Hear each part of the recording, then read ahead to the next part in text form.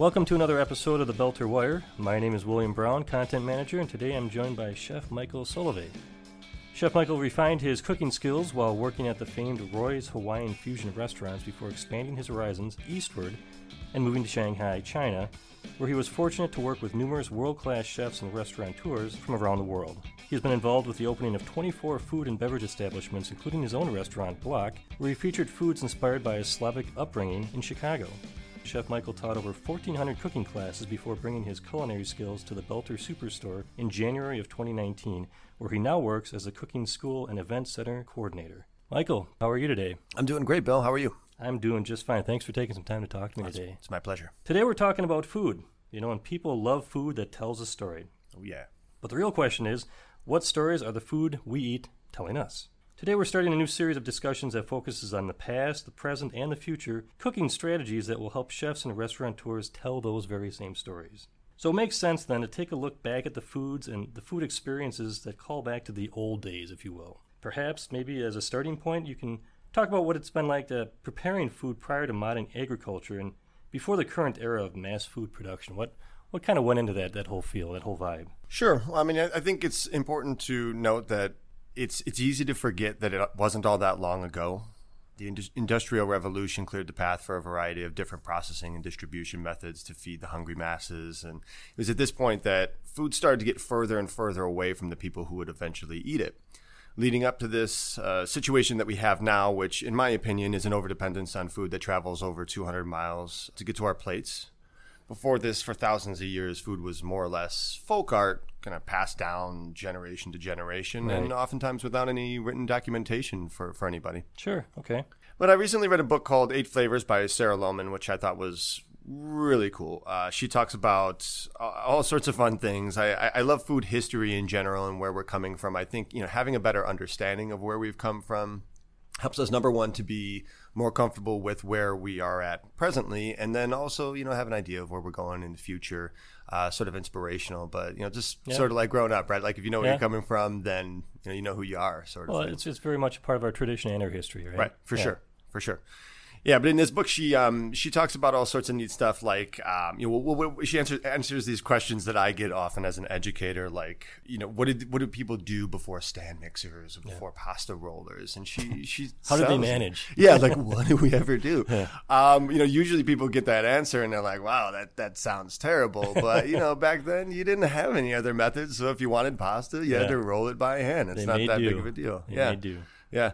But then she gets into stuff like, what did people use to flavor, cookies and things before, vanilla was ubiquitous and you could find it everywhere. And it's really neat to find out that things like black pepper and rose water would go into so many of these different desserts. So she gives these recipes to go along with these stories, which I think are really great and sort of add to, the backbone of the conversation and sort of legitimize everything too. It's neat. I got to ask, what is rose water?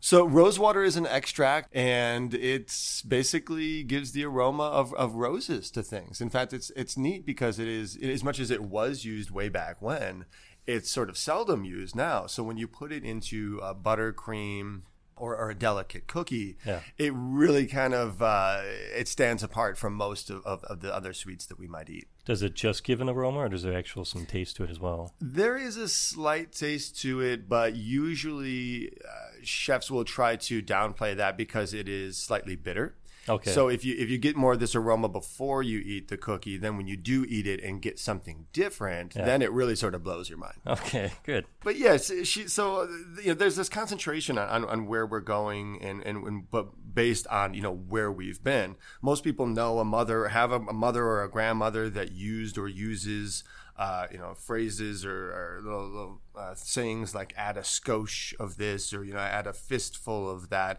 But they're terms that are more or less designed to make the student or the cook or the baker analyze things a little bit closer. Grandma's fist might not have been the exact size as your fist, so you've got to sort of account for these changes. And I just love diving into the story of where we came from with all this stuff, and what is the etymology of this term or that term. So like skosh, for instance, or scotch, depending on how you pronounce it, is really neat, I think, because it comes from Japan. There's this word sukochi, which means a little bit, which was taken over by servicemen during World War II back to the U.S. And all of a sudden it made its way into our vocabulary, and people don't exactly know where it comes from, but they use it nonetheless. And there are tons of parallels between that sort of phrasing and food. Yeah, I had certainly never heard that phrase before. But you never heard it? No, I had never heard that, and it's surprising because I can understand where you're coming from in terms of, a mother or grandmother. I had a grandmother who lived to be 105 years old, and the number of stories that she would tell and those sayings that she would, add into those stories, it blew my mind every time, because half the time I'd have to stop her and say, Grandma, what does that even mean? What are you saying right now? Sure. And she'd go on to explain it, and a lot of them had to deal with cooking and exactly what you're talking about right today. And this is it. I mean, coming to our history in such a romantic way. So we're talking about taking a look at past cooking techniques, past phrases, getting up to where we are today in modern. So what else do you think is a part of that when we're taking a look back? Well, when we talk about these sort of blurred lines of use a pinch of this or a scotch of that or whatever else it is, use a fistful. Again, it's relative to the experience that we've had in being taught this particular food.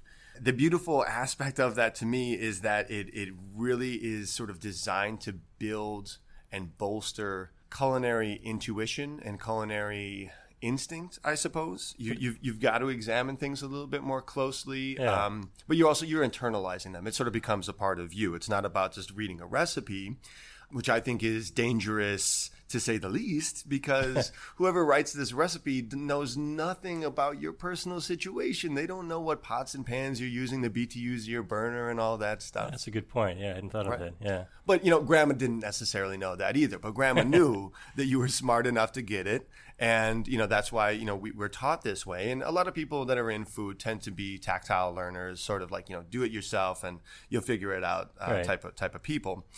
But, they were usually there to show you. Mom or Grandma was usually there to show you. We used to have this in the industry where things were based on apprenticeship, and you had your, the master, and you had the journeyman and the apprentice. And all along you'd be, sort of under the wing of somebody that knew better than you did. I'm not saying that you don't have this at all in the industry anymore, but with the job market being what it is and this industry being as, let's say, fickle in some ways, as it is, it's tough to spend enough time with somebody, because number one, from the master's perspective, you could be training them for their next job, which they will, promptly leave you for as soon as they've got the skills down. Good point. But then also from the student's perspective, there's just so much to learn from so many people, and all this information is so accessible these days that loyalty, I think, is waning. Yeah. So that's sort of a neat thing too. But either way, when your compass that you now have, that Grandma gave you or whomever gave you, this is sort of a wonky compass. It's not necessarily 100% accurate, and you have to be there to accept responsibility for what comes next. Which is why, in my opinion, this is one of the best teaching methods, because it is forcing somebody to, if they don't internalize the lesson, they have to suffer the consequences. You're sort of very aware of what it is that is working and not working at the same time, and you're sort of forced to own it. Foods that are created in this manner tend to be a little bit more rough around the edges, and perhaps have a little bit more charm to them. One might call them artisanal, but basically what they are is folk art, and it's passed on not from the mind or a piece of paper, but really from the heart. Yeah, but having that little rough around the edges, as you said, is not necessarily a bad thing either. Absolutely not. It's character. I think a lot of people appreciate that, and maybe even more and more as time goes on. So having this history and knowledge of past traditions, how do you think it helps modern day chefs prepare, these old school, for lack of a better term, these old school meals and present them as menu options in their restaurants?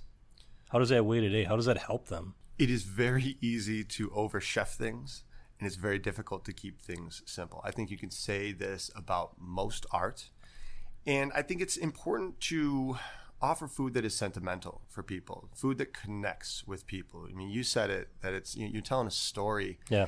And when you can do that with food, which doesn't, of course, just rely on the food itself, the ambiance and the environment that people are in, the presentation of things really, really matters. But when you can tell this story and convey a message through food, now you've really pulled people in. I mean, one of the things that I love most about food is how it is this sort of all sensory experience. And when the mind is truly engaged, we tend to sort of, we read into the story, and we tend to personify things that we otherwise might not relate to when they're really sucked into that narrative. Yeah. Right? Okay. So having these traditions, it seems like it's a pretty important skill to have. Especially if you're talking about bringing in nostalgia to your restaurant, and tradition. But let's take it to the next step. Let's talk about plateware. Sure. That these recipes are being served on. Should this be a part of that equation? Does it matter? Does it provide additional detail? Absolutely. I mean, you can take a work of art that is absolutely beautiful standing on its own and put an ugly frame on it, and it doesn't serve the art very well. Right. I think that it's very important. Again, talking about, serving that narrative, it's the canvas. It is, very, very important. If you're spending so much time working on this food, you've got to present it in the right way. And, obviously we eat with our eyes first. So, from the moment that someone walks through the door of the establishment, they're drawing conclusions, and, they might be judging in a certain way. So when it comes down to the food itself, you got to put it on a pedestal. And if you're doing modern food on old school plateware, there's going to be a schism there, and your customers are going to see it. Versus if you've got, something that really matches what the story that you're trying to tell, it feeds that. And again, just gets people further and further down the path and into the story that you are telling. So is that speaking more to like the overall ambiance of the restaurant as a whole, or is it plate to plate or menu item to menu item? Does it matter? I mean, all of it matters. Yeah. But as a consultant, I can't tell you how many times I've had to open people's eyes to the fact that lighting is so much. I mean, it's something that we hardly ever think of when we're there as a consumer. But calming people is a big part of it. Some restaurants want people in and they want them out right away, so they can turn those tables and yada yada yada. But when it comes to making people comfortable and feeding them and slowing them down a little bit, so that you can tell that story. Right. Oh, I think all of it should point in the right direction, and that's why it is so important to sort of align yourself with the general philosophy and really not deviate from that plan. So preparation is obviously pretty important in this discussion here, but what about the table side, the presentation? Should restaurant owners that are really embracing this idea of nostalgic recipes or traditional recipes, should they be changing up the way that they're serving their customers? Is there any added benefit to that? Is it going to make things more difficult, more interesting for the customer? I think so. Yeah, I think so for sure. Yeah, tableside service is one of those weird throwbacks that people think about it, and it's like, oh man, that's too old school. But every good trend and every good level of service eventually comes around. Some of these things fall out of vogue, they fall out of fashion, and we don't necessarily know why. It may just be that they were around for so long and no one's an innovator on the subject anymore. I think that this is a great way to be an innovator, to go back to something that was great and gives our customers a level of service that they have not had before in their lives in some situations, or at least you don't find it very often. It's definitely a way to separate yourself from the competition, I would imagine. No doubt. Yeah. No doubt whatsoever. Taking that approach to traditional and okay. But when you're a customer at a restaurant that's promoting tradition and old school recipes and that, I mean, how does that affect? I mean, does your wait staff have to even be involved? Do they need to be preparing these things or serving these meals to their customers in a different way? Well, again, I think it does come down to the concept and who you have working for you.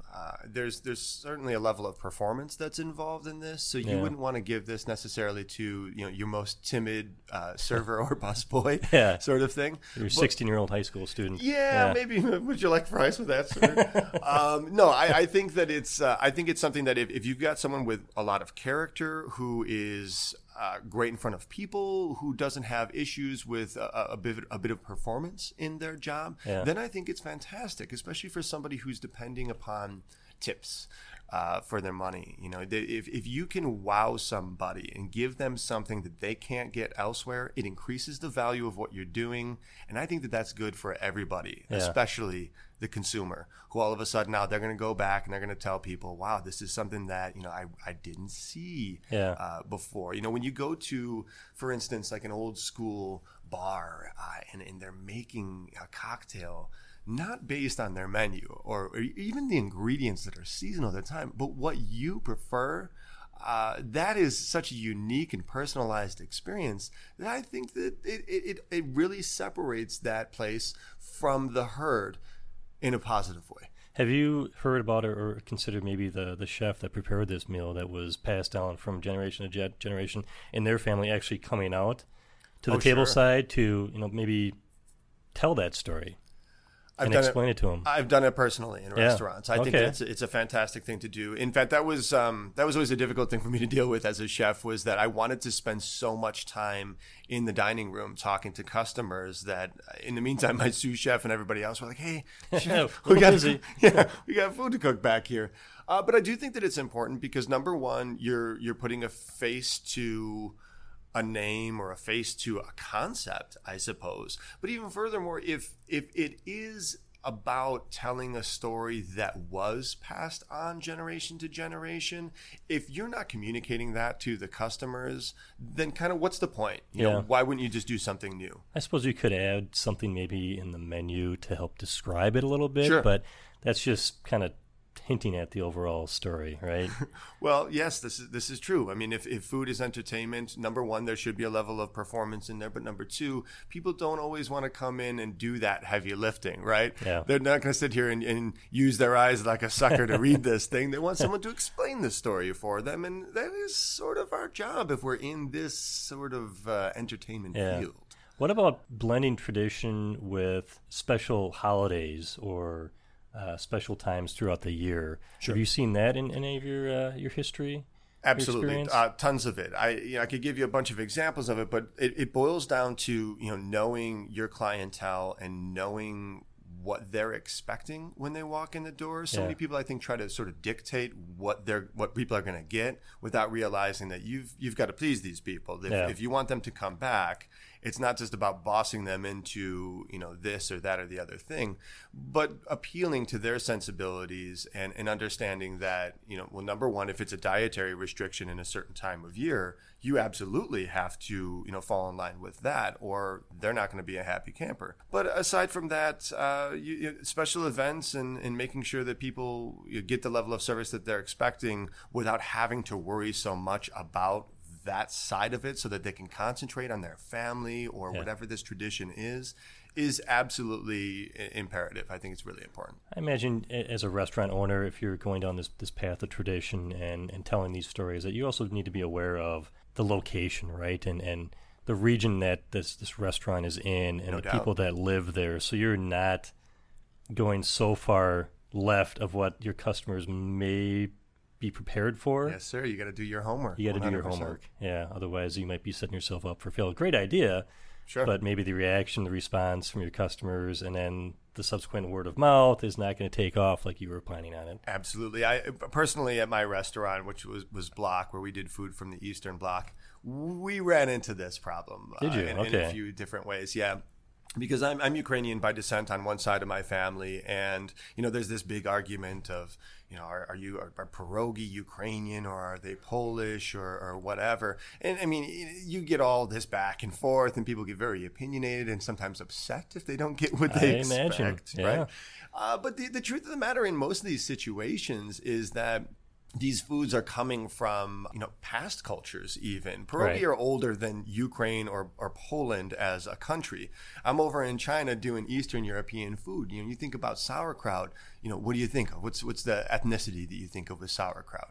I think of putting sauerkraut on a brat. Sure, right. But it's a German thing to do, It's a very right? German thing, yeah. But they were eating sauerkraut in China like 1,000 years before Germany was ever a country. So really? I didn't realize that. Absolutely. Fermenting all sorts of different vegetables. Interesting. So I think that's kind of it. That, when you think of a particular concept and you go in with this expectation, that is set. The parameters of that, focus are set by your history and where you learned about this thing. So although you do need to be authentic in what you're doing, you don't necessarily want to pigeonhole yourself to something that is too specific. Yeah.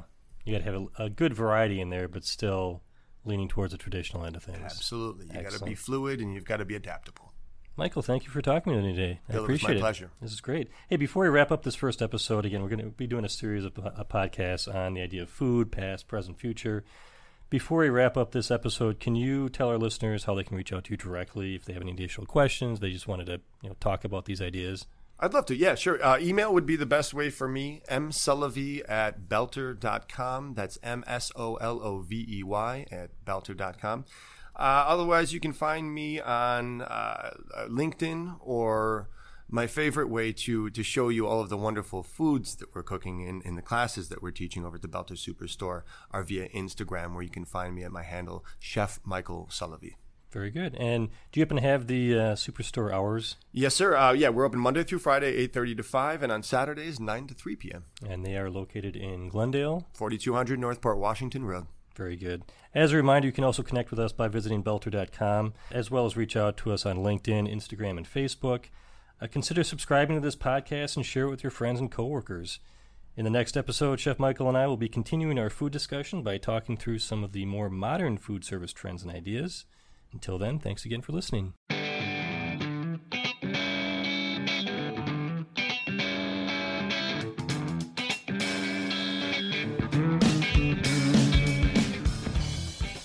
Thank you for listening to the Belter Wire Podcast.